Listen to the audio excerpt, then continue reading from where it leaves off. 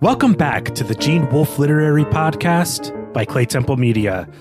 Once again, I'm Brandon Buddha. And I'm Glenn McDormand. So here it is. This is our final episode on Chapter 2. 9 episodes in total. I was starting to think we were actually never going to leave this chapter, that we might actually be imprisoned in it in some way, though I love this chapter, so not a terrible prison. But this is the second discussion episode. We're going to talk about the ways that Wolfe invokes both the past and the future in this chapter. I think we'll probably try to balance those against each other as well. We've got a section where we're going to talk about why there are all these stories within the story in this chapter. But, before we do something like that, we actually need to talk about those stories on their own as these sort of self-contained narratives. And so that's where we're going to start today. And so I guess really it's up to you, Brandon, which of these other fairy tales that you want to start with. Yeah, I mean, there is still just a lot to cover in this chapter, believe it or not.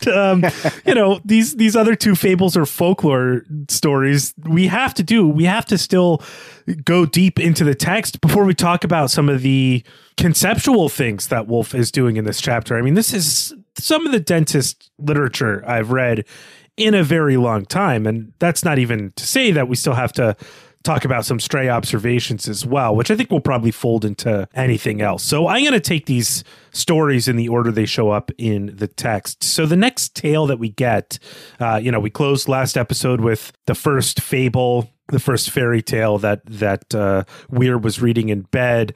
The next tale we get is a bit of Irish folklore. This story comes from Doherty, who is Stuart Blaine's hostler, and Doherty tells Weir this tale when Weir is sent out to play with the puppies after Olivia, Blaine, Weir, and Mr. Rice Pies or Recipe's dinner because, Blaine has business to do. And God, I can't imagine being Olivia during this horrible business conversation after dinner.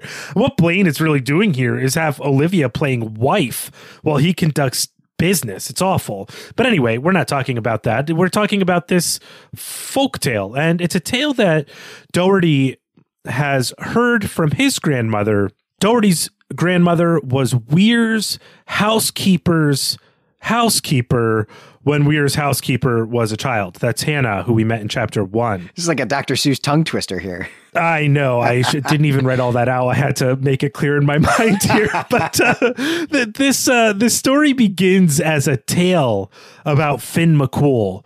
And it becomes a story about the founding of America as the earthly paradise via St. Brandon, the Irish monk known for his voyage in the 7th century. There's a speculation that St. Brandon may have touched down in North America, and so was an earlier discoverer, so to speak, of the land that, Glenn, you and I live in, and that we now call America as well. St. Brandon set out to look for the Garden of Eden, or the earthly paradise. I mean, Eden just means earthly paradise, basically. So what we have here in this story on a genre level is something that combines hagiography, legendary history, and folk story, as well as oral tradition. And also because it's about animals doing deeds and it has a moral, it's a fable. So that's a lot to unpack. And I don't know how much we can really unpack here in this episode because we have a lot to cover. But Glenn, I feel like we have to start by just me asking you if you felt that Wolfe had something on his mind by mashing up all of these genres. Right. So I'm really interested in this question. I'm interested in this impulse that you have here, that I think I have too, to break this story down and to see it as being a mashup of these different genres.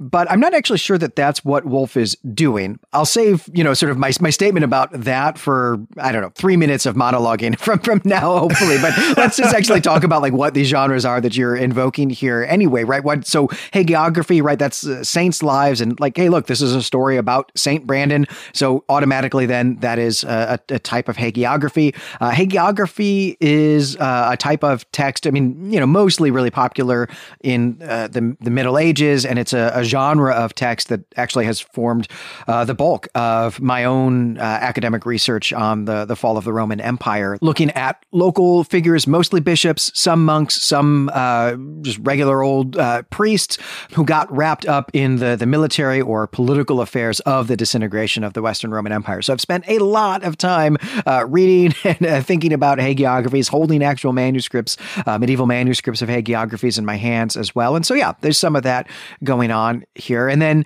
yeah, there is also then the fable business here where, like, yeah, there's talking animals. There's clearly a kind of moral message here. And absolutely that is, you know, the requirements for calling something a fable. I was a little unsure, though, Brandon, what you meant by legendary history. I don't think that's actually something we get here. I'm not even sure I'd actually classify that as like a genre. Like, I don't know that that's a tag I would put on a genre, but I think, right, what you're invoking here is the Finn McCool stuff. But the Finn McCool tradition is similar to the Arthurian tradition in that, well, one, it's medieval. I guess that's important. But also it's composed of texts written by dozens, really even probably scores of authors over a pretty long period of time. And in fact, with Finn McCool, it's actually longer than medieval Arthurian stories. Like, the tradition of this is longer. It's a period of 7 or 8 centuries, you know, depending on how we date some of the texts. And some of these texts are in prose. Some of them are in verse. That's actually a really interesting characteristic of medieval Irish literature in general, but they're just telling stories, right? They're really more comparable to Homer rather than to, like, Herodotus. And so I don't know that history is really appropriate for the Finn McCool stories here, that they always would have been treated as a kind of like fantasy story. Like, what's the equivalent of like a, you know, just like a high fantasy novel now. But both of these medieval figures here, right, Brandon and Finn McCool, they both appear in this story as kind of like folk tale pastiche, I think, of their high literary selves. And so the whole thing really does feel very much like a story that would appear, I think, in one of the 19th century collections of European folk tales. The Grimm collection, right, is the most famous of them, though it's Andrew Lang who we get explicitly in this story, right, with the Green Fairy book. And so I think, you know, just to come back around to really answering the question that you asked, Brandon, to me, this feels less like Woolf blending different genres together. And it really feels more like he's writing his own pastiche of something that he actually would encounter in the Green Fairy book.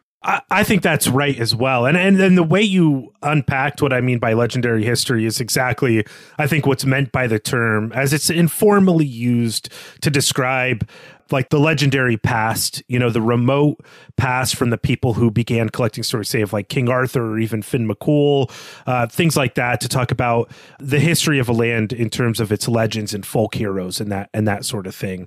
It is an informal term.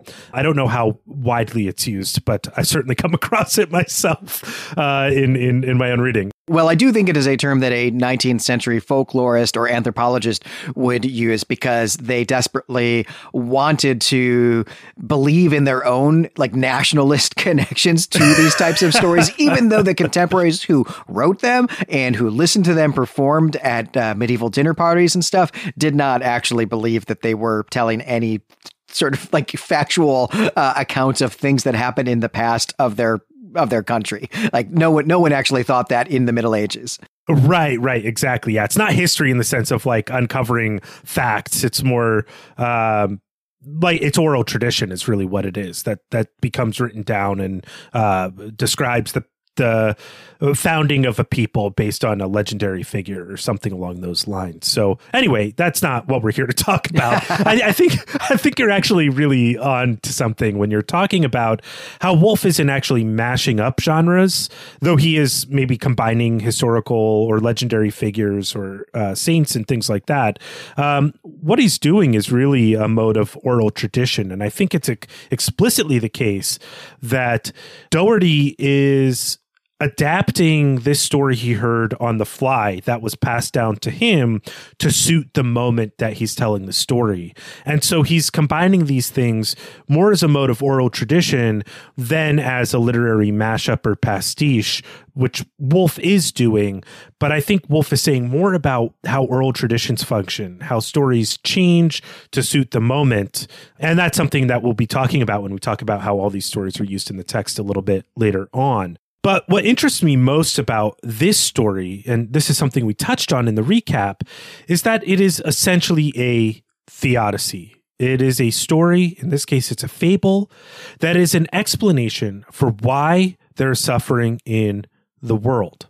The standard Christian explanation for this, or Catholic, if you happen to be an Irish folklorist and storyteller in the 1920s, is that, God turns all things toward his purposes, which are inherently good. And this even includes evil actions. And I mentioned in our recap episode that covered this chapter that the argument for why suffering exists, as it's given to us in this story, is deeply unsatisfying. We have like an evil rat who was also commissioned by the king to kill the fairy cat, who was supposed to be the hero of this story. The rat is evil because he just doesn't like doing God's will, but he does what God needs because it's in the rat's nature to chew ropes, which is kind of a particular evil in relation to St. Brandon and the boat, but the anchor is attached to a rope on this boat, and St. Brandon needs someone to cut the rope because he can't haul up the anchor. So it's in the rat's nature to do what he does, but he's unhappy on some level when he finds out that it actually ends up serving God. And I don't know, Glenn, is this a satisfying explanation to you for the problem of evil or suffering in this world? I mean, no, not at all. Absolutely not. Right. I mean, yeah, maybe this seems fine if we're just talking about a rat chewing a rope and launching this ship out into the sea, I don't know, a week early or something like that. But it's a totally unsatisfying answer about why some of the most awful things happen, right? Like why children die. Even just thinking about in terms of stuff happening in this novel, this is a totally unsatisfying explanation for the death of Bobby Black. It's a totally unsatisfying explanation for the death of the Lorne's first child. It's certainly not a satisfying answer for genocide. It's not even a satisfying answer for poverty. It's a terrible explanation for why there's evil in the world. It's the worst. This is like the worst theodicy I've ever come across in my entire life. But it does get really complicated by, as you pointed out, the conversation with M. Lorne about the loss of their child and the way that Weir is maybe thinking about Bobby Black in some sense. But I guess I should really ask you is, why is Weir getting this story at this point in his life? Why does the old Weir, thinking back on this moment, include this story at this point in the narrative? Yeah. There are different levels, I think, on which this story is operating. We're going to talk a little bit about what these stories even are, like as artifacts in the novel that we're reading. But there are, I think, two ways of looking at this, right? And in fact, I think even the way that you've phrased this, Brandon, is passive, right? Like it's we're receiving a lesson rather than doing something active here. Because I think there are two other ways, two active ways of putting that question. One is, hey, why did Wolfe put this in the story here? Why did Wolfe put this in the novel? But another way is, why is Doherty telling this story to Weir? And I think I want to start there first, that I just have this real sense of Doherty, who's maybe someone we should fan cast a little bit, as this, this hostler, this man who works with animals. And I think also kind of an older man who works with animals and is now caring for this 9-year-old boy who's been essentially kind of kicked out of the dinner party because, hey, 9-year-old kids are annoying when you're trying to hook up with their aunt, but also like, look, this is going to be a terrible place for Weir to be. So this is way better. Go play with the horses, go play with the dogs. But Doherty knows who Weir is. Doherty knows why Weir is here, why he's living with his aunt. So here's a story told to a kid who knows that he has caused the death of someone else, the death of another child.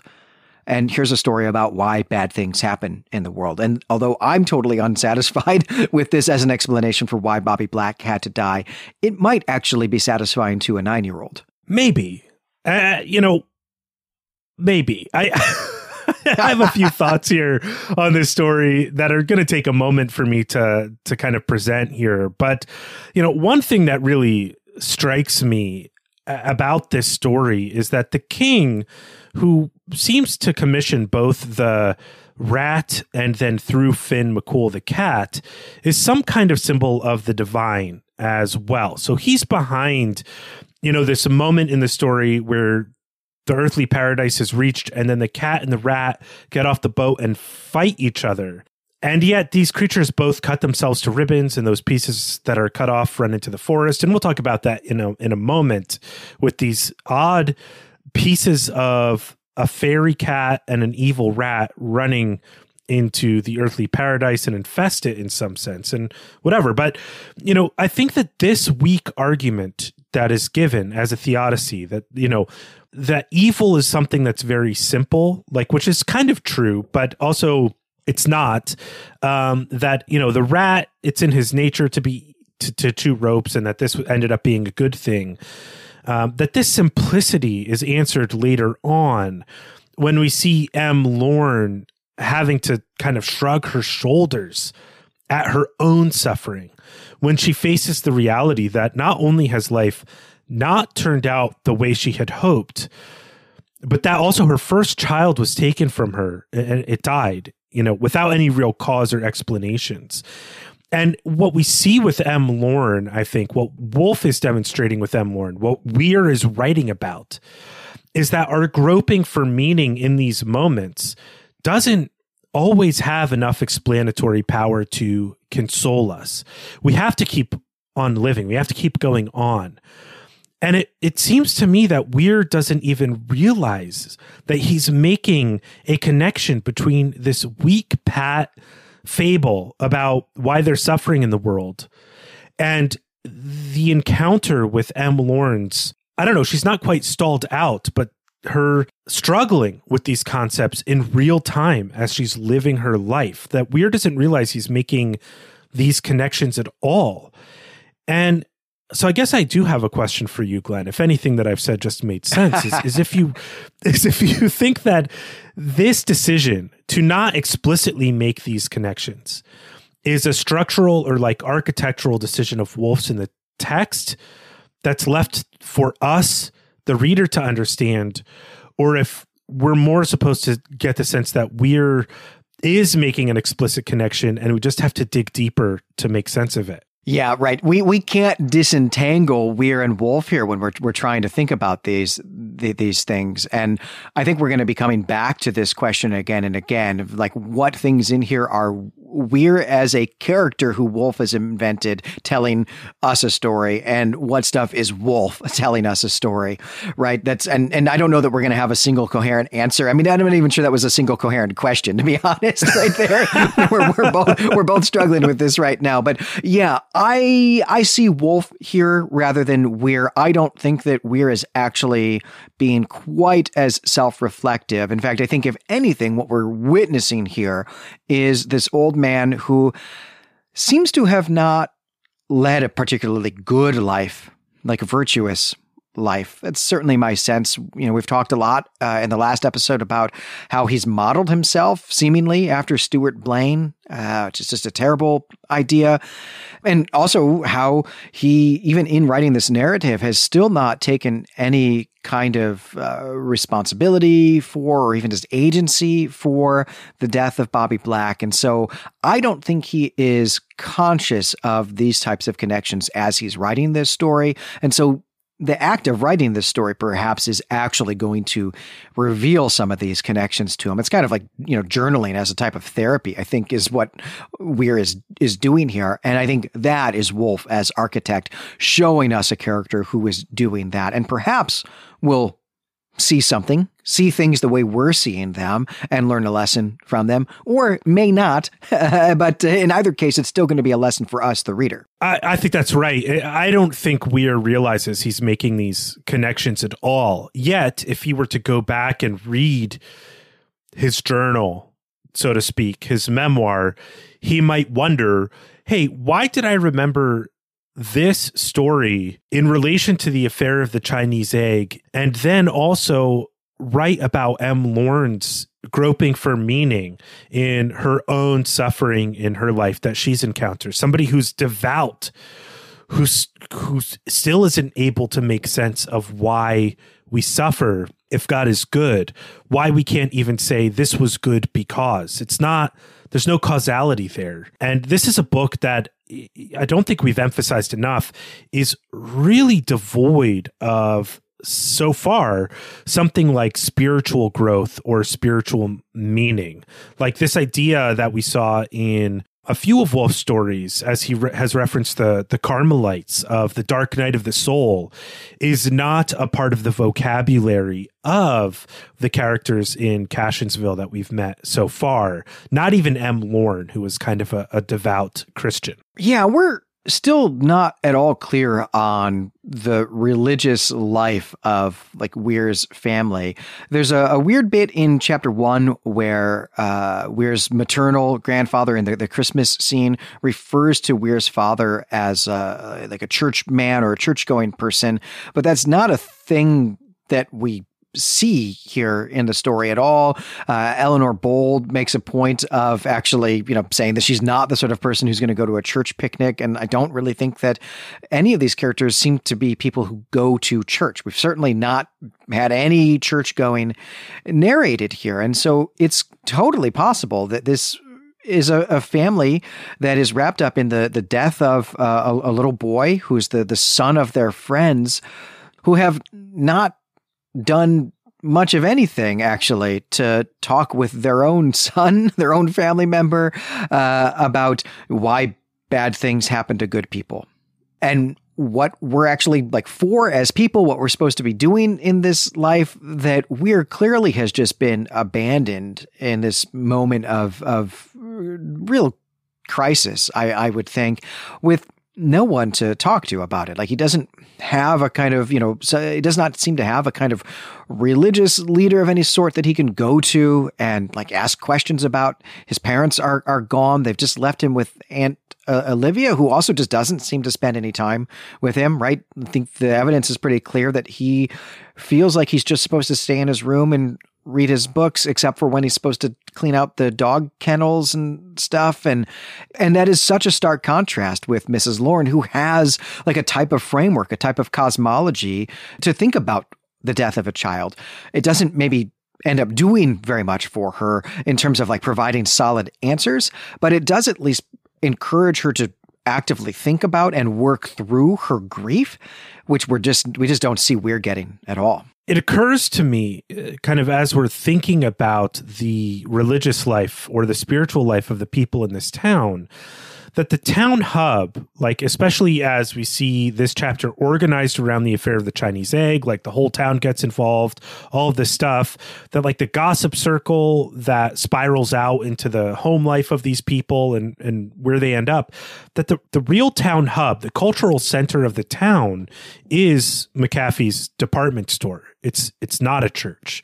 And I wonder then, and we'll have to see as we go forward, if Wolfe is making a point about materiality, maybe replacing religious center as culture in America or something like that.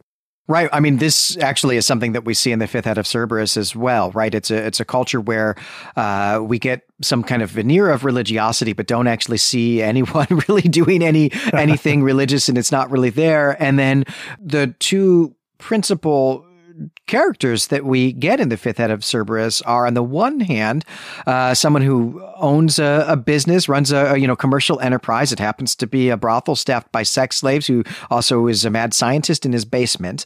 And on the other hand, we get an anthropologist. And we might have an anthropologist in this story too, actually. That's right. Well, I have one more question I want to ask about this section of the story, and it has nothing to do with the theodicy really here, though maybe it does in a weird way. We talked briefly about the pieces of the evil rat and the fairy cat running into the earthly paradise, also known as America here. What's going on with this in your mind? Like, what do these things represent? Yeah, this is nuts. I don't know what, this is an allegory for here. I mean, it's a creepy, hilarious image, but I do think that probably, right, this is not, as we're going to talk about later, this is not the only invocation of pre-Columbian America. It's not the only image of America as an earthly paradise that we get in this chapter. Also, we've had it in chapter 1 as well. And so I think that we have to imagine that what's going on here is that these pieces of an evil rat and then also a fairy cat are contaminating the earthly paradise, right? Because that's a big part of the images that we've gotten of pre-Columbian America, or, like the moment of contact, the Christopher Columbus moment of contact is actually seeing the European presence in the Americas as a, kind of like really kind of an invasive species, I guess, which is an image that's called to mind here with rats and cats, which are two of the greatest invasive species on the planet. Cats, I mean, just like terrible invasive species everywhere in the world. Right. And thinking of it in terms of a theodicy of God turning evil to his own good as part of his larger master plan, there is also a real tie in the images, especially of Columbus, and we'll touch on this a little bit more later, about God's providence as well, which we briefly touched on in our last episode. So the idea that the founding of America by Columbus was part of God's good plan for the earth, for the people of Earth, is also tied to this image of evil maybe being turned to good in some sense, though, that's a complex image, and I'm not sure what to do with it, or even if we've gotten it right here.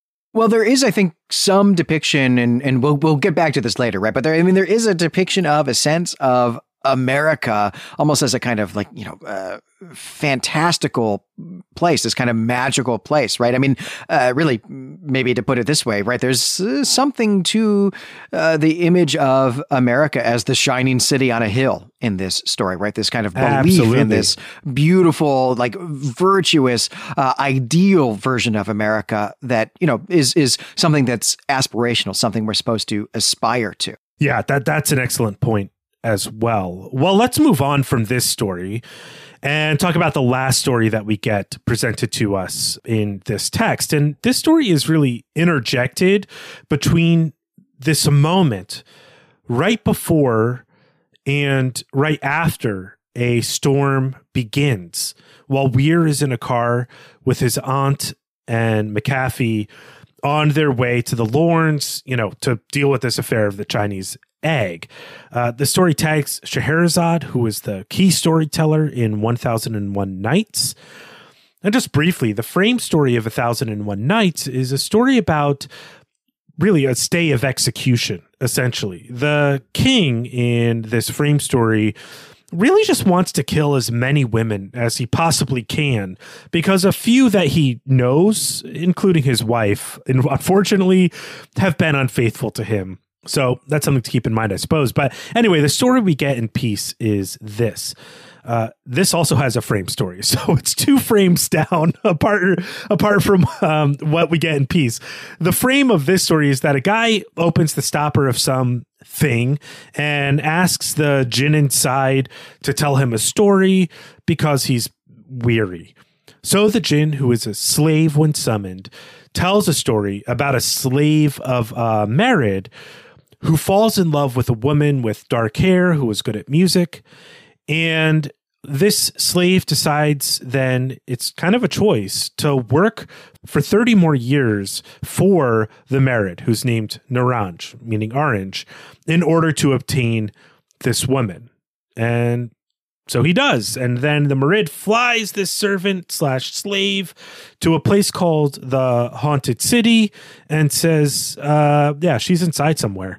And meanwhile, the servant is just a hobbled mess who spent his life selling sherbet. So in our recap episode, I pointed out, really thanks to the excellent work of Mark Aramini, that Ben Yahya, and that's the name of the servant here, means son of John.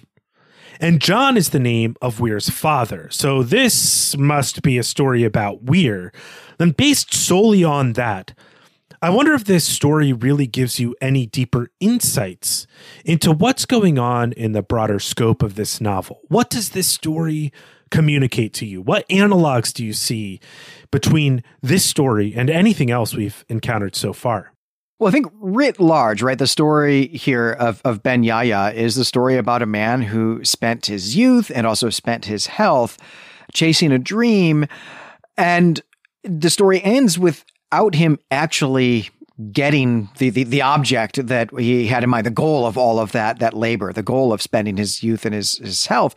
And so there's a sense, maybe not so much in that story, but like that he might end up coming to regret this choice, that he's not really going to get the thing that he was promised. And maybe regret's not quite right, but at this point anyway, where the story ends, he doesn't really have anything to show for it. And that description could actually apply to Weir, right? Who is recovering from a stroke right now, is worried about his health. We know that he never married. He made a lot of money. He pursued wealth as, an object here, modeling himself, we think, on Stuart Blaine, just perhaps was a greedy person in the world and made a lot of money. He has this amazing mansion that I think is, full of ghosts for him, but seems to have squandered all of that money and can't really operate or maintain this house and is just living in one room of it with a fire in the fireplace.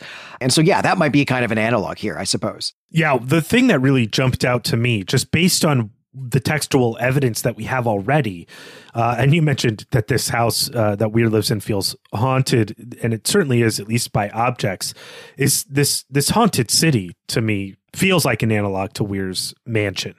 And that Ben Yahya goes and inhabits the city still in search of this thing that he loves. And that's kind of the frame of Peace at this point. Weir has gotten to a point where he's hobbled with age and a medical ailment that he's trying to recover from. He's in this impossible mansion and he's in search of something that he's not quite sure why. It's this pocket knife, but all of his memories are about these relationships that he's had that have all gone pretty poorly. And so the haunted city to me is this weird mansion on some level. And I have the sense, I think we've been dancing around this a little bit. I think you and I both are predicting that Margaret Lorne is going to end up being more significant in this book than she has been so far. And so, I think it's totally possible that the woman in this story, the woman he sees in the tower, is Margaret Lorne. And that might actually help explain where this story just kind of comes out of nowhere. It's just apropos of nothing, seemingly, though it is also perhaps connected to the discovery of this Persian room in his house. But I think there's a way of reading the glimpse of this woman, in the window as actually a kind of analog for what happens with Margaret Lorne and Weir in the affair of the Chinese egg, where in the fairy tale here, we get Ben Yahya, crashing down off of his barrel of sherbet that he has to wear as a backpack, which is just nuts. We get that image, and we can maybe pair that up with what actually happens in the barn, right? When Margaret Lorne is showing Weir the barn, and she says, "Hey, check it out. There's a billy goat in here. If you sit this way and do this with the door, you can see the billy goat without getting hurt by him, even if the goat charges at the door here." And Weir doesn't do it right. The goat does charge at the door and knocks him over, makes him crash, right? So we could even see that kind of crashing there as something that exists in both stories, wrapped up in a kind of fleeting encounter with a woman, or at least, Margaret Lorne's a girl really at this point in the story, right? But a kind of, fleeting encounter that might have some romance tinged to it. Yeah, I think that's right. And, we're going to have to keep these stories in mind as we continue to read the novel and put the pieces together. But I don't think there's too much more we can do with this story just yet. So now that we've gone through these 3 stories, including the one we covered last episode, the fairy tale from the Green Book of Fairy Tales, and we've examined their relationship with the kind of real, quote unquote, portions of the narrative a little bit, let's take a moment to address what Weir is doing by adding these stories to the narrative. And then maybe after that, we should examine what we think Wolfe is doing. So the first question we really need to ask here is, do these stories really exist in Weir's world? Like, does he have some parallel universe version of the Green Fairy book that has the suitors in it? Does he have a new weird copy of 1001 Tales that we don't have access to? Or do you think, Glenn, that Weir, the narrator, is making these up and pretending that he heard or read them as a child. Yeah, this goes back to, a question we were just talking about, which is we're cognizant of the connections between and among these stories, is we're really aware of how much these stories reflect on what's actually happened to him in his real life and are ways that he could actually think about, like the death of Bobby Black, for example, and try to heal from that and some of these other things as well, right? Does Weir know what he's doing or not? And I don't have a solid answer here about like the truthful existence of these stories in this world, right? We've been shown the Green Fairy book, and it's definitely called that in chapter 1. We can, I think, surmise that is the book that he's got here in chapter 2, though it's not explicitly stated. It's not listed as being green, but the description of the experience of the book is a way one would describe experiencing the Green Fairy book, with the illustrations and some of the stories being too long for one reading and some of them not. So I think that, we can safely say, though we could also easily be disproved by other readers, by some of our listeners, but I think we could safely say at least that this is likely to be the Green Fairy book. And then we definitely have the Ben Yahya story being presented as a part of 1001 Nights, right? So yeah, this question of like, are they actually... do these stories actually exist in the Green Fairy book and 1001 Nights in the world of this story, where like the versions of these books that exist here in our real world don't exist, right? That's not something that I thought Wolfe was doing, like in the first 50 pages of this book, but I'm starting to think that he might be, actually. And part of why I'm starting to think that is the river. The river flowing the wrong way suggests to me that we are in a kind of mirror universe. So I might actually think that these stories really exist, that Weir has read them, and that they just very, very, very strangely happen to mirror the story of his own life and Olivia's life. Yeah, I get that sense as well. I certainly don't get the sense that Weir knows what he's doing. I don't think Weir is making these connections. And that's why I think where we see the distinction between Wolfe and Weir, where Wolfe is putting us in Weir's like totally subjective, near stream of consciousness thought about this time as he's reflecting, but Wolfe is acting as an architect of these thoughts in a strange way. He's the wizard who shows up in wolfskins and makes the connections that would otherwise be invisible to us. I guess then that leads us to the question of what you think Wolfe, as the architect, is doing by putting these stories in Weir's words, is putting these stories in the novel piece. What is he communicating to us as the readers? Yeah, I think there's a lot going on here. I mean, one thing that is, maybe a real simple thing to say about Wolfe's own relationship with stories that he read as a youth, presumably 1001 Nights, presumably the Green Fairy book, that Wolfe has a real fondness, a real attachment to the stories that he read when he was a kid, something that we've talked about in other episodes, something you're actually getting ready to be writing a scholarly article about, is in fact about the way that Wolfe portrays children reading and engaging with stories as a form of escape in their lives that, I think we've all done, at some point in our lives. It was a big part of my childhood. It seems very clearly to have been a big part of Wolfe's childhood as well, the way that he writes about it with such pathos. And so, that's one thing that's going on here, is simply that this is a motif that runs through Wolfe's work, really, almost all of it up until this point. Yeah, I think that's right. It gives a certain type of emotional core to the story that I think Wolfe can sometimes be accused of as not having put in his books, like things that draw emotions out of us.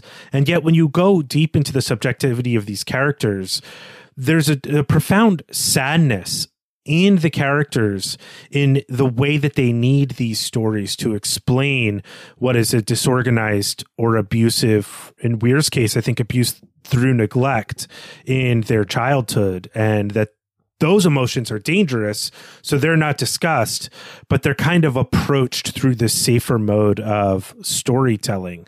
And I think that's a kind of trick of Wolfe's that's heartbreaking. I mean, when you think about it, but maybe not will evoke a certain emotional palette as you read it. One other thing I want to say about what I think Woolf is doing with these stories is, just on the idea of literary theory or technique, is saying something about how story cycles and oral traditions and folk stories stop getting passed down or changed or altered to meet the needs of the present moment once they're bound in books. We start thinking of them as historical artifacts instead of a culture we actively participate in.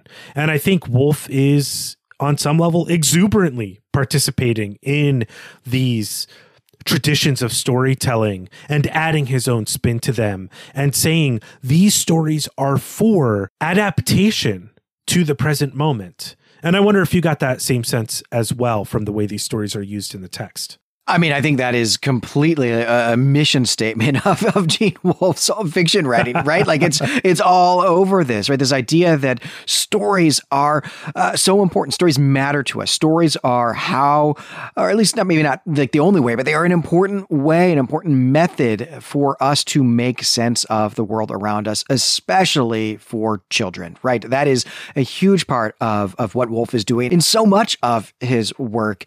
And we might even be able to pair that idea here in this book, in this chapter in particular, with the way that Woolf is showing other people engaging with objects from the past, or not even just objects from the past, but engaging with the past, right? Stories from the past, objects from the past, and kind of, I think, contrasting that actually with the way that Weir, as the old man narrating this story, is still actively thinking about stories that he read when he was a child, stories he encountered as a child, and using them, perhaps unwittingly, to deal with his own trauma, to deal with his own emotional life. Yeah. Well, Glenn, you've evoked history in the past, and hey, that's the next topic on our outline. So let's just move into that now. We've mentioned in our last episode, and Glenn, you just mentioned, about the importance, the way that history is woven into this story.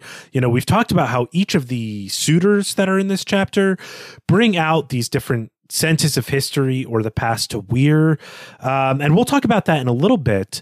But what we should do is first catalog and look at some of the more general historical digressions that are found in this chapter. I mean, one that we've really been keeping a close eye on is the different narratives about the founding of America. Yeah, there are a lot of historical digressions in the book so far, but chapter 2, I think especially, I won't catalog them all. I'll just give some examples, and then I think, we should be grouping them together and sort of seeing what Woolf is up to. But, we get a real standout one that's like a kind of classic example, actually, of a digression from a classical or medieval history, and that is the section where we get the history and geography of Cashensville. But we also get a lot of digressions during the trek up to Eagle Rock, where we get the giant sloth and thinking about the deep past, which includes an invocation of Altamira, which is this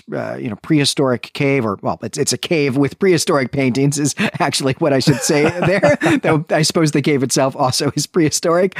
We get Paul Bunyan in that moment. We get the scholar, anthropologist Hrdlicka, who proposed the Bering Strait crossing hypothesis for the origins of Native Americans, which was pretty sensational, actually, at the moment that this story is taking place, but pretty universally accepted by the time that Woolf was writing it, and, just like totally universally accepted now. Like, I think the only actual naysayers are people who think, it was aliens, right? I don't think that there are actual reasonable... Don't discount the ancient alien theory, Glenn. You're right. I will not. Okay. We also get the dinner conversation at Blaine's, right, about these family histories and the founding of Cashensville. There's Doherty's story about St. Brandon. Obviously, we get, I don't know if it's really quite a historical digression, but, like the 1001 Nights is certainly a historical text in the sense it's a text from the past, right? So we get digressions and invocations, all over this chapter. And those are really just a handful of them. Yeah, it's pretty wild. And it's one thing that nobody prepared me for in reading this novel. And it seems to not be discussed that much. That as much as this is a memoir of Alden Dennis Weir, this is a novel about myths of America, right? So you brought up the native civilization in the cave, the picnic to Eagle Rock. This is about how Native Americans got to America, the first discoverers, so to speak, of America. And this passage is in direct contrast with a passage we get earlier about Columbus, this icon that Wolfe sees of Columbus that's rooted in Christian iconography that gives Weir the sense that America was undiscovered, uncreated. The New World was uncreated before it was founded. So those two images are contrasting. Then we get the image of St. Brandon, who has this big boat that goes from Ireland to Boston Harbor. That is another founding of America story.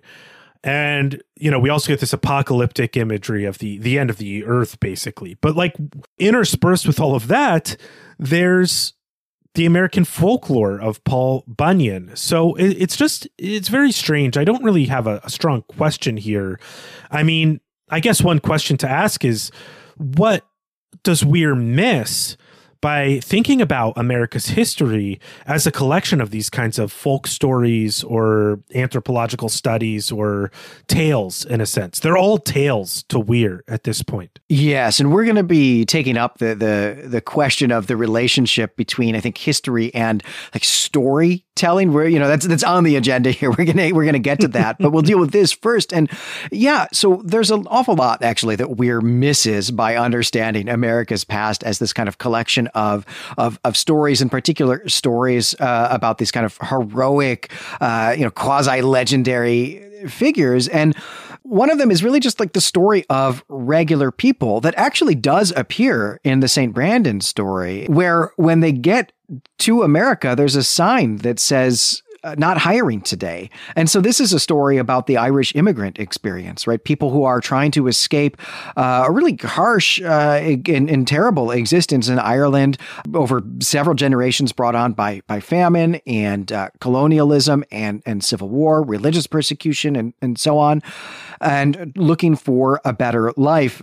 And in particular, looking for a better material life, right? People coming to America from Ireland to be able to take care of their families in ways that they've not been able to do in Ireland. This is my own family personal history, right? I've got a grandparent who came over as an immigrant from Ireland with fewer siblings than she'd had in Ireland, for example. But then part of the experience was to get to America and discover that actually things maybe weren't as better as they had hoped they would be, that it was not actually the earthly paradise that they were promised, that yes, there's not a potato famine, there's not the oppression of the British Empire running Ireland, but that there is still severe and intense economic exploitation here in the throes of the first and second industrial revolutions. And that's hinted at here in this story just by showing us this sign, but Weir doesn't think anything of it. Doherty doesn't actually mention it in the story. And so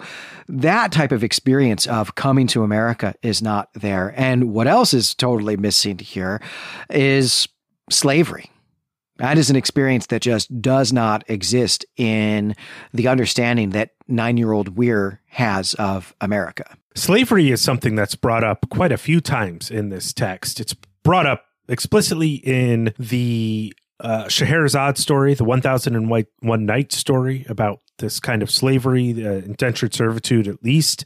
The Jinn is a slave, though, explicitly. And then also, I think, with the relation to the Green family, who are often referred to as like slavies, which, is like little slaves in a sense, using that sense of the word, of the Y added on as a suffix there. So racial slavery, racism, the treatment of the American Indians are all brought up in these modes of story. So like if you're thinking about the St. Brandon story as a story that is about the Irish immigrant experience in America, at least early on, you also can't avoid racism in that conversation either. The Irish were treated as a separate race, essentially.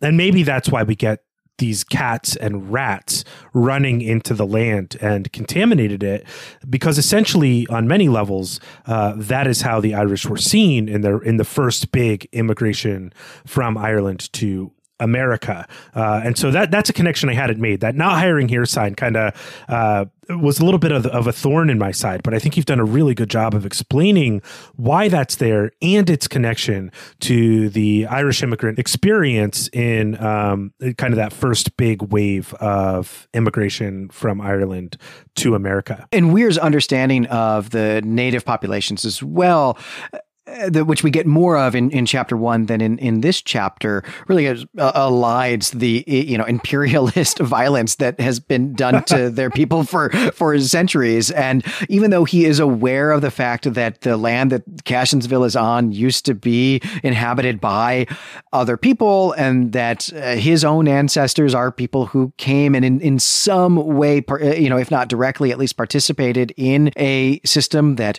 took that land from the Native Americans and has pushed them west. And, in chapter 1, something that we got was this depiction of Native Americans as drunk and maybe kind of lazy. It's almost as if, right, like they got what they deserved from European immigrants. That's not something that I think is really advocated by Weir, but it is and it's really presented as being kind of a trope of the way that Native Americans are depicted. But really, I guess what we're coming around to is that Weir's picture of the founding of America and then the story of America from that moment is the type of picture that you get when you're a rich white kid. Yeah, absolutely. I mean, and that's even present, I think, in Weir's, I don't know, so to speak, innocent understanding of the geography of Cashionsville when he thinks about the land as part of these kind of European legends of the Knights Templar and maidens and codes of chivalry and all of that sort of stuff, and less as, again, another contrast that we see textually when Professor Peacock shows up, as people struggling to survive in maybe an inhospitable environment, living in caves. Did they farm? Was there agriculture? All these sorts of questions, about, say, the first settlers of America, particularly Cashionsville, don't interest Weir as much. They don't excite Weir as much as thinking of the land with this kind of European attitude. And we get that image as part of this geography and history of Cashionsville world building that I thought was really fascinating. I mean, we think we actually may have spent an entire recap episode on that, if not an entire one, like most of one, where I was asking you about the direction of the river and may have just turned into a total crazy person to deal with this section. But I still actually have questions about that section of the text, that historical digression, which I guess really is just like, hey, what is that for? Because so far we have not actually gotten any type of story that requires us to know like the street names of Cashionsville or the direction of the river or things about like the bridges. We don't need to know any of that stuff in order to make sense of the plot of this story. So I was not maybe sure what that digression was for at this point. Again, I think it's meant to call to mind the same way that the iconography of Columbus and God's providence is in conflict with the founding of America as settlers crossing the Bering Strait, as these first peoples, lived in these caves or whatever, that it's to set up another contrast that points to our imagination of the land and its peoples primarily being rooted in Western civilization and European colonialism, as opposed to kind of a history that was cut short and cut off by that expansion and colonialism. And I wonder if that's in the text just to give us another sense of that contrast. Yeah, something that occurred to me while you were talking there, Brandon, is that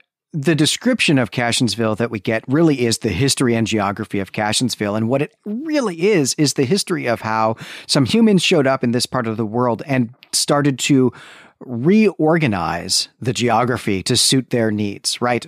Chopping down trees, getting rid of rocks to make farms, setting up the water mill, even expanding the land around the river to make space for more buildings, putting streets on obviously a grid pattern, which did not stand out to me because I'm a Midwesterner and believes that all cities that are not on a grid pattern are an aberration. And, and there's a special place in hell for cities like that.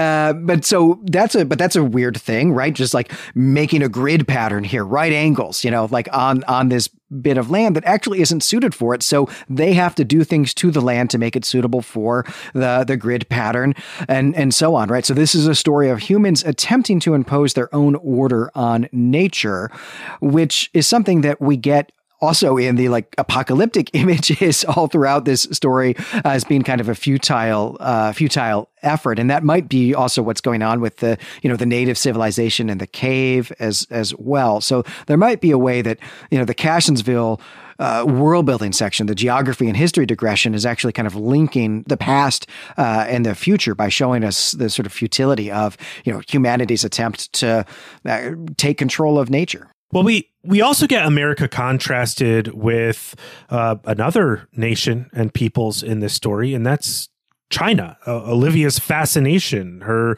cultural fixation on some sense. The way that comes out in the Chinese egg story, at least, that really jumped out to me, was that still for these people in Cashensville that are interested in China, this Chinese egg in particular, it's a story about Christianity reaching China, not really about Chinese history, and about the use of Chinese symbols or cultural ideas to fold itself into what Christianity is, like the Manchurian as the guard of Jesus's tomb, things like that.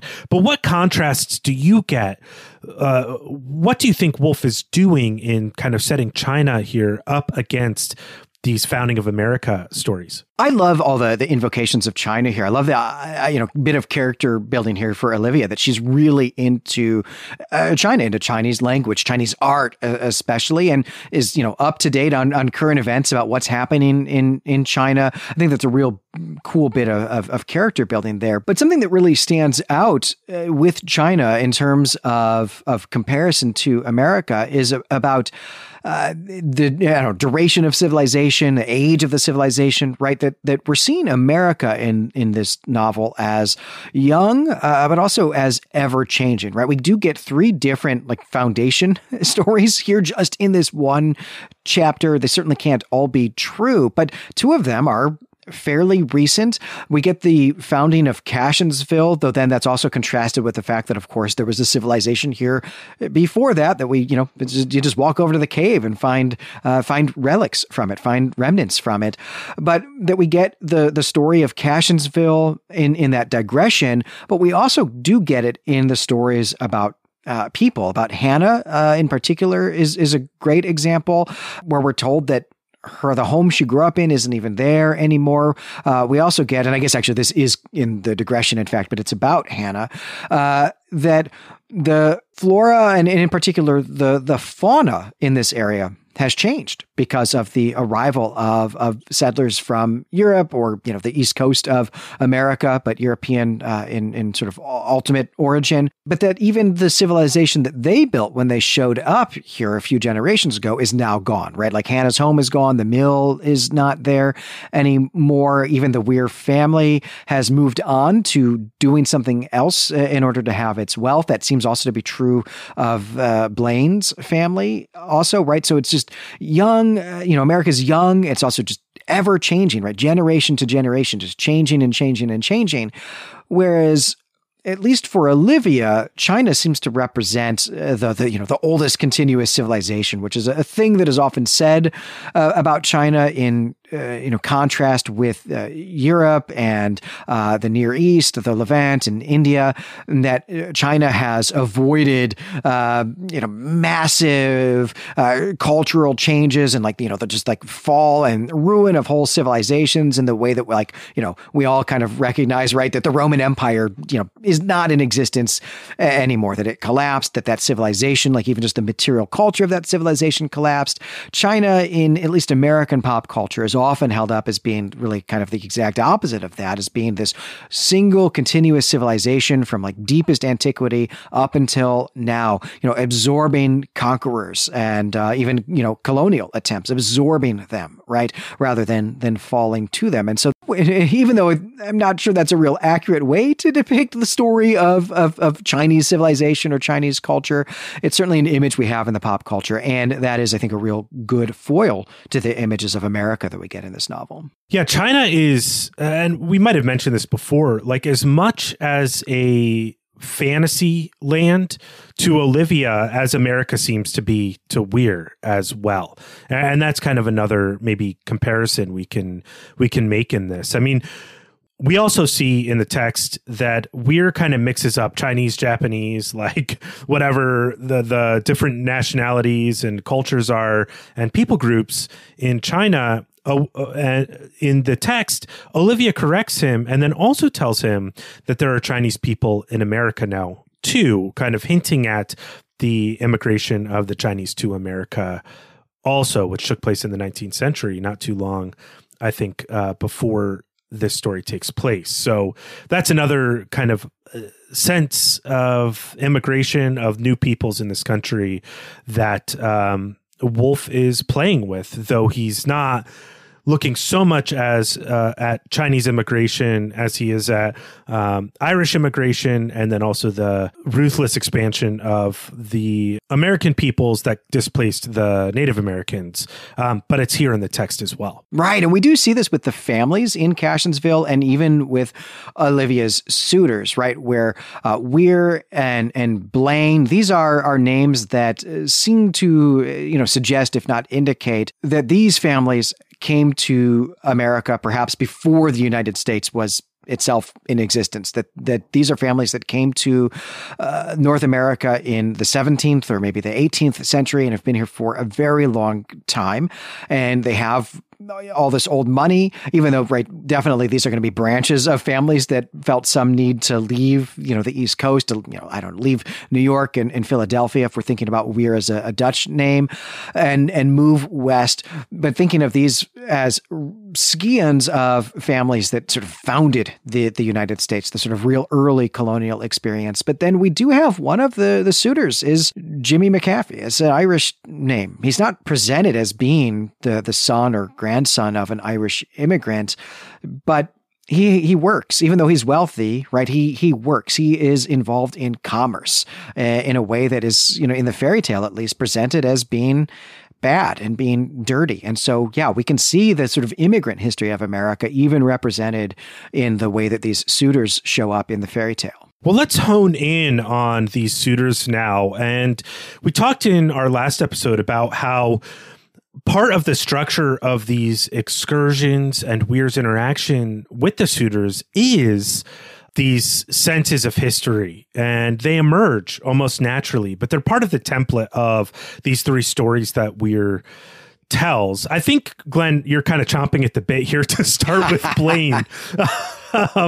Blaine throws down this gauntlet during the dinner when, Blaine is talking about how important being part of these old families is. And Blaine says this, there is properly no history, Alden, only biography. A man is only a bundle of his relation, a knot of roots.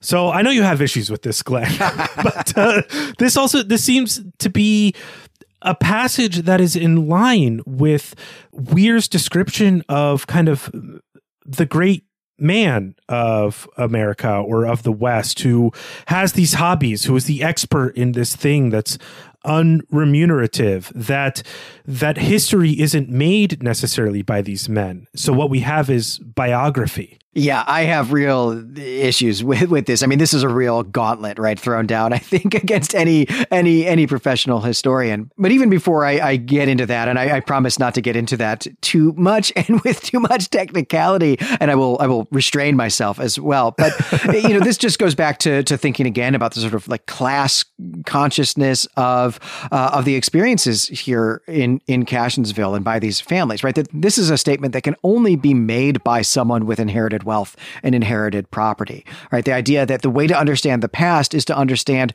who it is you got your land and money from, which is just not something that most of us can actually say, right? Like this is not an experience that most people have. And that's really the only way that this worldview makes any sense. So yeah, it does make sense for a wealthy person, a person with wealth and power and station in society, to think of history as a collection of stories about people. But that's totally eliding and really, frankly, just erasing, right, the experiences that most of us have, where things like institutions and economic forces beyond our control or understanding are things that matter, right? Right. And one thing that strikes me, because this passage really does work in concert in my mind with Weir's earlier digression about men who have these hobbies, who are experts in some small field or something along those lines, is that those people aren't necessarily impacting the movement or direction of institutions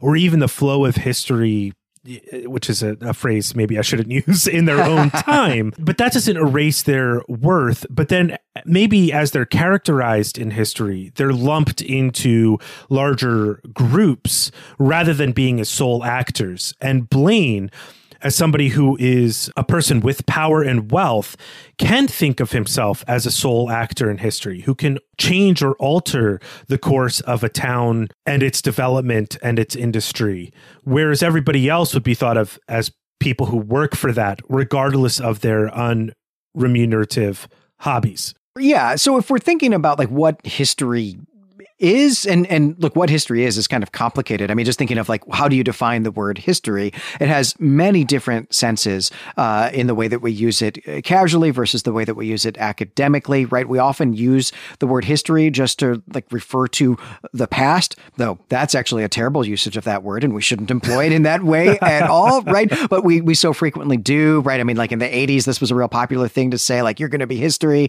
Also, you're going to be toast. I don't know. I never understood what that one meant, but I used it a lot, when I was the same age Weir is in this chapter, I guess. But the way that I think we should really think about history is that what history is the search to understand change in human societies over time. And Blaine is offering us one way of understanding that, which is to say, to understand it through biography, through the stories of individual people. And as we've been saying, right, that does make sense for someone of Blaine's power and wealth, that for him, change can happen in the world because he wills it, because he has the resources and the power to make his will felt in the world, because he controls this financial institution of the bank. But most humans, since we invented civilization, have been subjugated, have been subjects, have been slaves, in fact, or otherwise oppressed in some economic way, and have not had this type of agency in the world, right? And so, history as narratives, as a collection of stories, and maybe history in particular as the story of how we got here, is the sense in which Blaine is employing this term history here. But this is not at all what professional historians do, right? What professional historians do is to try to understand what past societies were like, trying to understand why changes happen, and not like, abstractly, but like specifically, right? Like, hey, why do we wear pants instead of togas, right? People in the past wore togas, but no one's wearing togas anymore. Why did that happen? Or, hey, why did inhabitants of the Roman Empire become Christians? Also, what did it even mean to become a Christian around the year 200, right? Did converting to a new religion mean the same thing for someone living in Athens in the year 200 as it meant to someone living in, say, like a much more rural community in France, or, Gaul, I should say, Italy, maybe, in the year 200? And how do those religious conversion experiences compare to Gene Wolfe's own religious conversion experience when he came home from the Korean War, for example, right? Also, we can ask things like, hey, what were Christian communities like in the year 200? What did they do? What were their rituals? What did they think or believe, about like this or that theological problem, maybe cosmological problem, scriptural problem as well? Like, that is the sort of thing that historians actually get up to. It's not just telling a collection of stories about people who, used to be alive but are dead now, as a way of explaining like why I inherited a bank. Right. And I mean, we've already seen Weir kind of be fascinated with these great men of history. We've had Napoleon mentioned. We've had Columbus. The opera about the Tsars was mentioned as well, of Russia. And this is something we've been tracking as a motif in the story as well. And we might think in terms of this being a memoir, autobiography of a sort, that part of what impresses Weir about Blaine is just this idea of history, that Weir wants to be powerful enough that his biography is history, the same way that a biography of Columbus is a kind of history, or a biography of Napoleon is a kind of history, that it's history, I should say, not, history in terms of, as you're describing, not a piece of toast. Right. Yeah.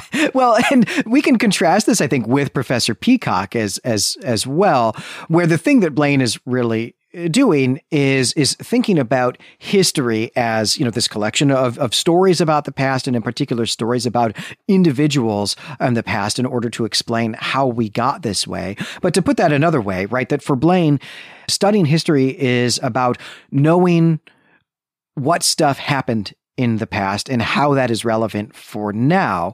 But that's also just not what historians do, or like what any scholar does. What scholars do, what scientists do, is ask questions, right? Is look at the world, look at the cosmos, and see questions, see puzzles, see mysteries that need to be solved, questions that need to be answered, and then do research or conduct experiments to try to answer those questions. And so history is not the past. It is not the stuff that happened in the past. History is the quest to understand what happened in the past, to answer questions about what happened in the past. Also, specifically to do that through written artifacts, right? The written records of the past, as opposed to say material artifacts, which is what archaeologists do.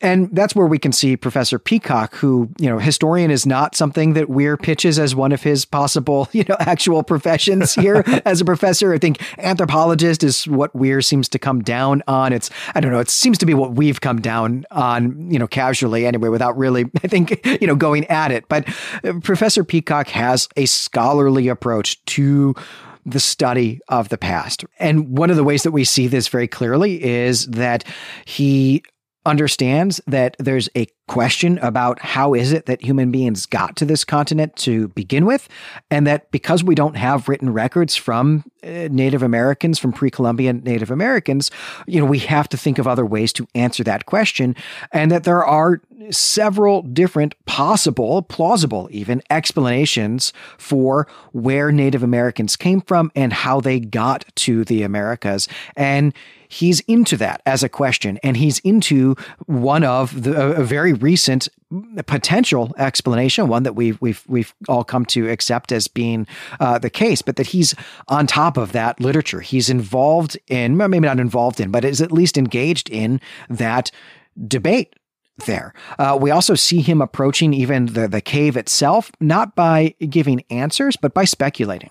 Right, by asking questions and then looking around to see if he can verify those questions, right? He's interested in what are the remains that are here. We also see him, and I think this is extremely important, when he's telling us about the skull that he found the first time he went out to Eagle Rock, that he thought was a dinosaur skull, and it turned out not to be. It turned out to be a sloth skull, and he took the skull to, an expert, in this field that he's not an expert in, paleontology, and is telling a story to Olivia and Weir about how he was wrong about something, about how his hypothesis was proven wrong by the evidence, which I just don't think is something Blaine's ever going to do, but is also just a great example of what scholars actually do, is try to evaluate evidence in order to answer questions and be willing to be wrong. And Weir, it turns out, is bored by all of this, right? Like he hates it. It's not something that appeals to him as interesting, though he remembers it clearly. It doesn't appeal to him in the same way that Blaine's sense of history appeals to him. And I think then maybe we get a sense of Weir's motivation to rise to the level of Blaine rather than be a part of a system that is studied by Professor Peacock. And maybe we see some of Weir's core motivations emerge here in the contrast in the way these two men think about history. But this kind of leaves us with where McAfee really generates a sense of history for Weir during their excursions And it's very different than these other two men. I wonder if you have any specific thoughts about this, Glenn. Well, it's very much tied to objects. And I suppose that, in some sense, Professor Peacock is tied to objects as well. But really, I think where so much of the past comes into the McAfee story is in terms of objects in the department store. But then also, this is where we get the business with the Civil War memorial. And so this is really where we get the idea of public history, right? Where we get the idea of the way that a community is going to think about its past and then also, memorialize that past, commemorate that past, really decide upon a kind of established interpretation of what the Civil War was and what it meant for Cashensville. And, here's the sort of stamp of approval on that version of that story that is an anchor point for us to have an identity together as a community. This sense of memorialization is even found, I think, on the teapot at the Lawrence house, which is also part of McAfee's story, part of McAfee's excursions with Weir, where the faces of the people who owned the Lawrence teapot are painted onto this. And so, yeah, I'm not quite sure how McAfee is supposed to draw us into the sense of memorialization of public history, but this is where Woolf has decided to put this sense of history in the novel. Right, and McAfee's interest in objects, I think, is also really important in that we're told that he is genuinely interested in antiques. So he does actually have an interest in this egg that is separate from his interest in Olivia, though I think it is fair to say, right, that his interest in Olivia outweighs his interest in the egg, just like qua egg. But McAfee is interested in objects that people had in the past. And this is, I think, one of these places where we can see that thing that Weir was talking about, right, where people have these interests. That McAfee's business is buying and selling goods to people, right? Buying goods from manufacturers and then selling them to consumers for, a small markup, essentially. And he seems then also to have an interest in the goods that people in the past had, because he's interested in what he sells and how there has been change over time in consumer goods, in home goods. He's also really into, right, what goods are now. He knows all about the washing machines. He's also thinking about where washing machine technology might go in the future. He is into his Roadster. He knows about the engine of his Roadster and knows what it's capable of, and really thinks about the car, this Roadster, as a tool that he is using and that he is knowledgeable of, where, the other car that we really get shown in this story is Blaine's car. And we just, for Blaine, that's a status symbol. It's not an object that is in itself interesting. It's interesting only in that it broadcasts his wealth to other people. But I think in this way, McAfee's interest in objects is actually something that links past and present and future in this story. Since you evoked future here, let's move into the future and visions of the future. There are two moments in this chapter where I think we can safely say we see apocalyptic imagery emerge. There's Weir's dream where he goes over this wall, which, hey, that's in that Scheherazade story as well, and is in a world that is, in Stephen King's terms, like in the Dark Tower series, it's a world that seems to have moved on. The other sense of the end of time or the apocalypse that we get is in Olivia's conception of the deep future and the end of humanity. Olivia's comments come up in the context of, joking about killing dogs to bury something up there for future people to find and wonder about. And Olivia says that, well, there won't be anyone then. But, in the same relation that we have to this deep past, there won't be a conscious being to relate to us as the deep past. And she has in mind here, I think, something like a scientific apocalypse, the end of consciousness, the true end of history, in a sense. She says, the history of a species. Each starts as an obscure new animal, inhabiting a small area, and rare even in that. Then, for some reason, conditions become favorable for it. It spreads and spreads and spreads and becomes the most common creature of all. If it is a grazing animal like us, It will increase until the plains are black with its kind. Peacock rightly points out to Olivia here that, like, technically humans aren't grazing animals, but I think Olivia has in mind here the using up of all available resources, more than she has in mind the idea of sheep or cows or buffalo eating up too much grass. This to me, I mean, it may be the case for you as well, Glenn, feels like an idea of apocalypse, of nature maybe rebalancing. And that is like a scientific apocalypse in nature. And we know that Olivia's like super into science. But this idea, this sense of apocalypse is one without, in the Christian cosmology, a new heavens and a new earth. It's one without a savior.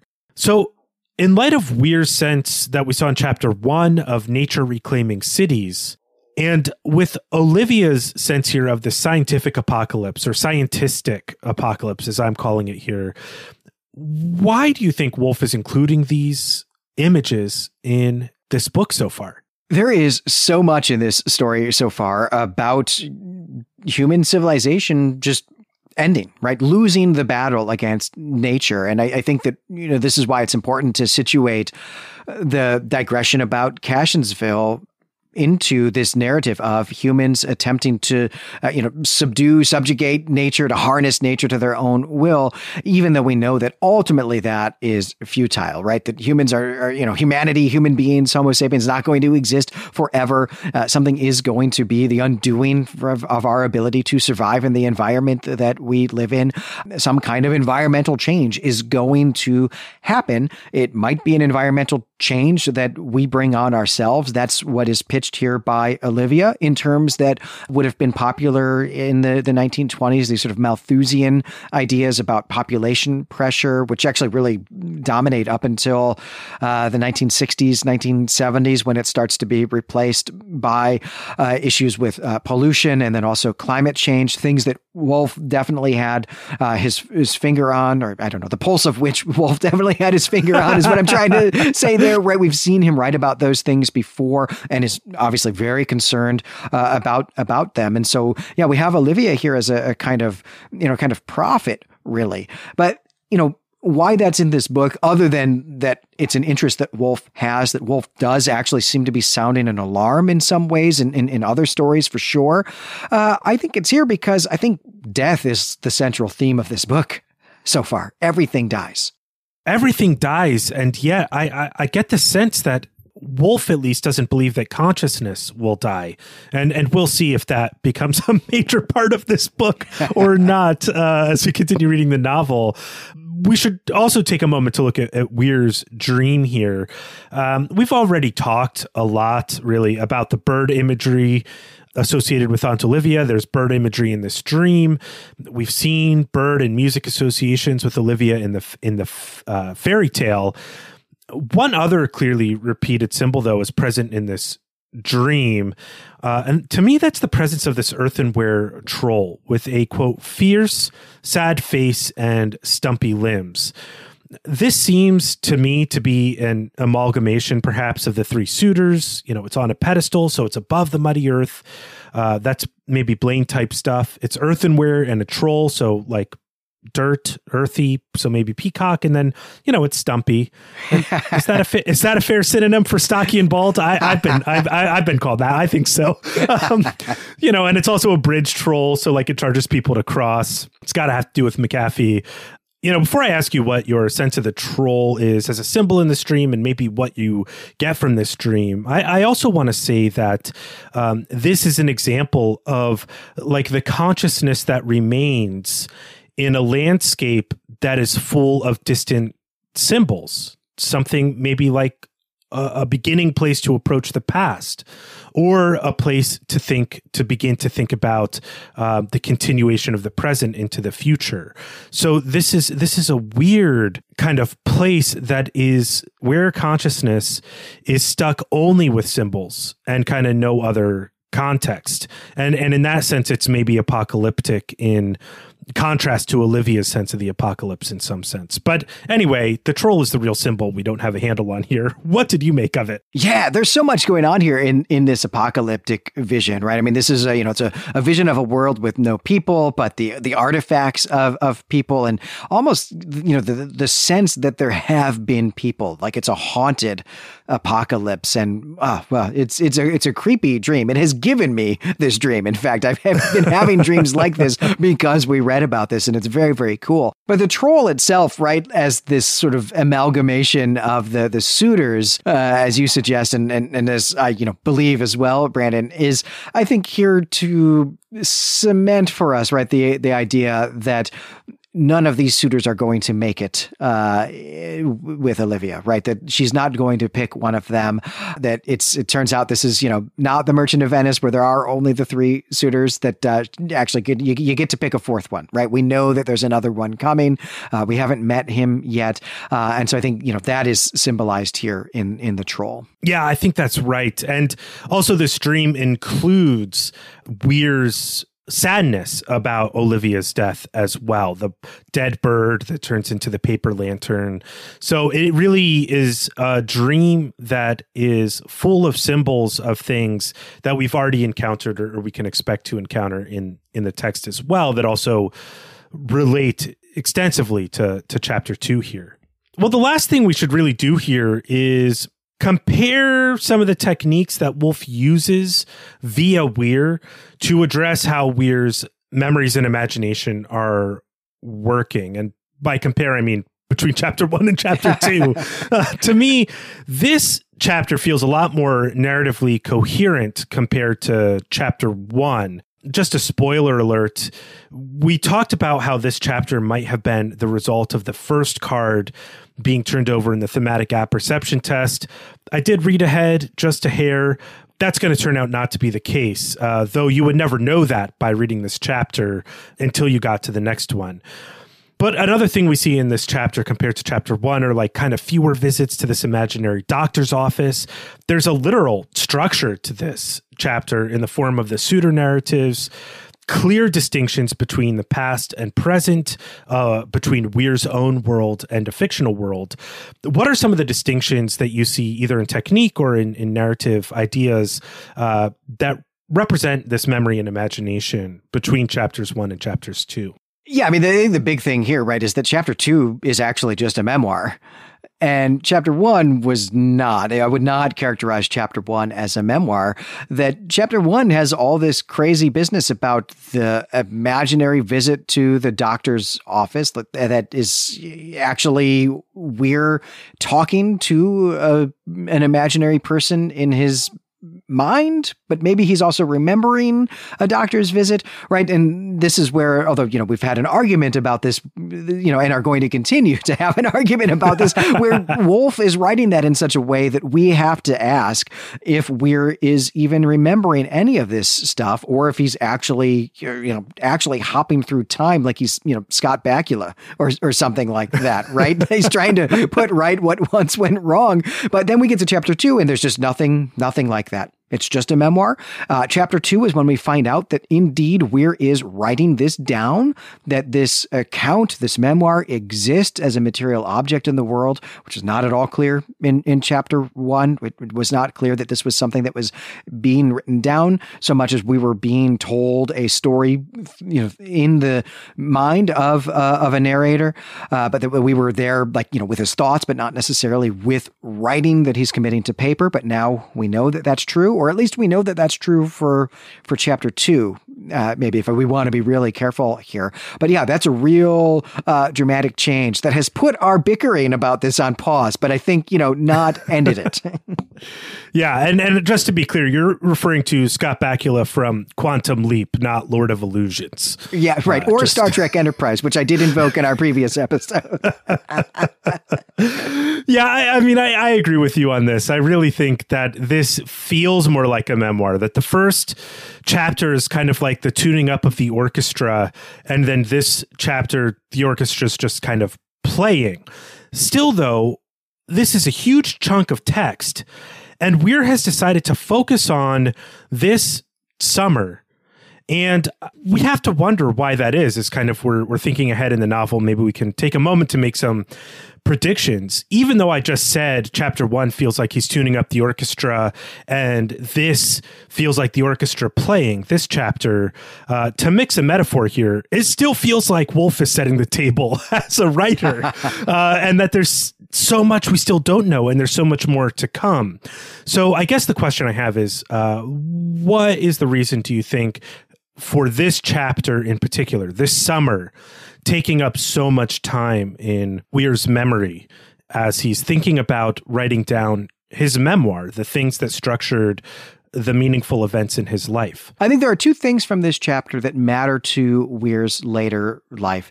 We've been doing a lot of speculating about Margaret Lorne, and I'm just going to double down on that and say I think she becomes super important in his life. This is the summer he first met her. It might not be their like real introduction in the sense that it's not like, the next week after the affair of the Chinese egg, Weir's going out to the farm to hang out with her. That's clearly not going to happen. But she, I think, is going to become important in his life. And this is the first moment that he met her. So that really matters. I also think Olivia really, really matters to Weir's life. For one, this moment here at age 9 is not the moment when he's telling people about the Napoleon statue. He's older when he does that. He tells us in chapter 1, he's older than 9. So Olivia is going to continue to be important to him. And it's actually seems possible that his parents just don't ever come back from Europe. And he ends up living with Olivia, until he becomes an adult. I don't know if that's going to turn out to be true, but that's certainly a possibility. But there is also looming over all of this business with Olivia, the clear sense that they've had some kind of falling out. They have some kind of falling out in his life, perhaps as an adolescent, perhaps, when early in his adult life, and that he regrets that this is another incident from his past that he regrets and that haunts him in the same way that Bobby Black's death does. A haunt is the right word to use there. Not only do we get what I think is a really beautiful elegy for Olivia in this chapter, and Weir's regret that he didn't recognize how amazing she was while he was alive, or he wasn't able to demonstrate that to her. There's also a moment in this chapter as Weir is touring his creepy mansion that Olivia's still there, that she's there painting in one of the rooms. And so he's certainly haunted by her in either a literal or a kind of emotional sense. That's absolutely true. And I think when I say that, I think Wolfe is setting the table here that Olivia is one of the most important relationships in Weir's life, and we should spend a lot of time with her to understand why that is. And I'm excited to see where this is going. I mean, I'm, super hooked on this book. This book is, I think, even just so far, I think it is fair to say that this is a masterpiece of a story. And I'm excited to get to chapter 3. Yeah, I mean, as I've said, I'm so shocked to discover how much American founding of America, immigration, American expansionism, genocide, how much Wolfe is packing into this when I've seen it referred to so often as a kind of a haunting memoir. My God, there's so much to this story, and I am so anxious, actually, to read it and to finish it. I'm kind of like, oh, we got to move faster. But as we're looking forward to the future of this novel and, our own future here in recording episodes on the podcast, that's going to do it for this episode. I'm Brandon Buddha. And I'm Glenn McDorman. And that brings us to the end of chapter 2. We spent a long, long time on this chapter. If you've got things to say about this chapter or things to say about the dumb things that we ourselves have had to say about this chapter, we hope you'll drop by the forum at claytemplemedia.com or come over onto our subreddit, the Clay Temple Media subreddit, and let us know what you think about any of these topics that we've brought up, or let us know things that you think we should have talked about that we did not. We will be back on December 7th with the first recap episode for Chapter 3. And in the meantime, we hope you'll check out some of our other shows if you aren't already listening to them. And if you've exhausted all of that other content that we do, we hope you'll check us out on Patreon at patreon.com/ClayTempleMedia. But until next time, until we come back for Chapter 3, we greet you and say farewell.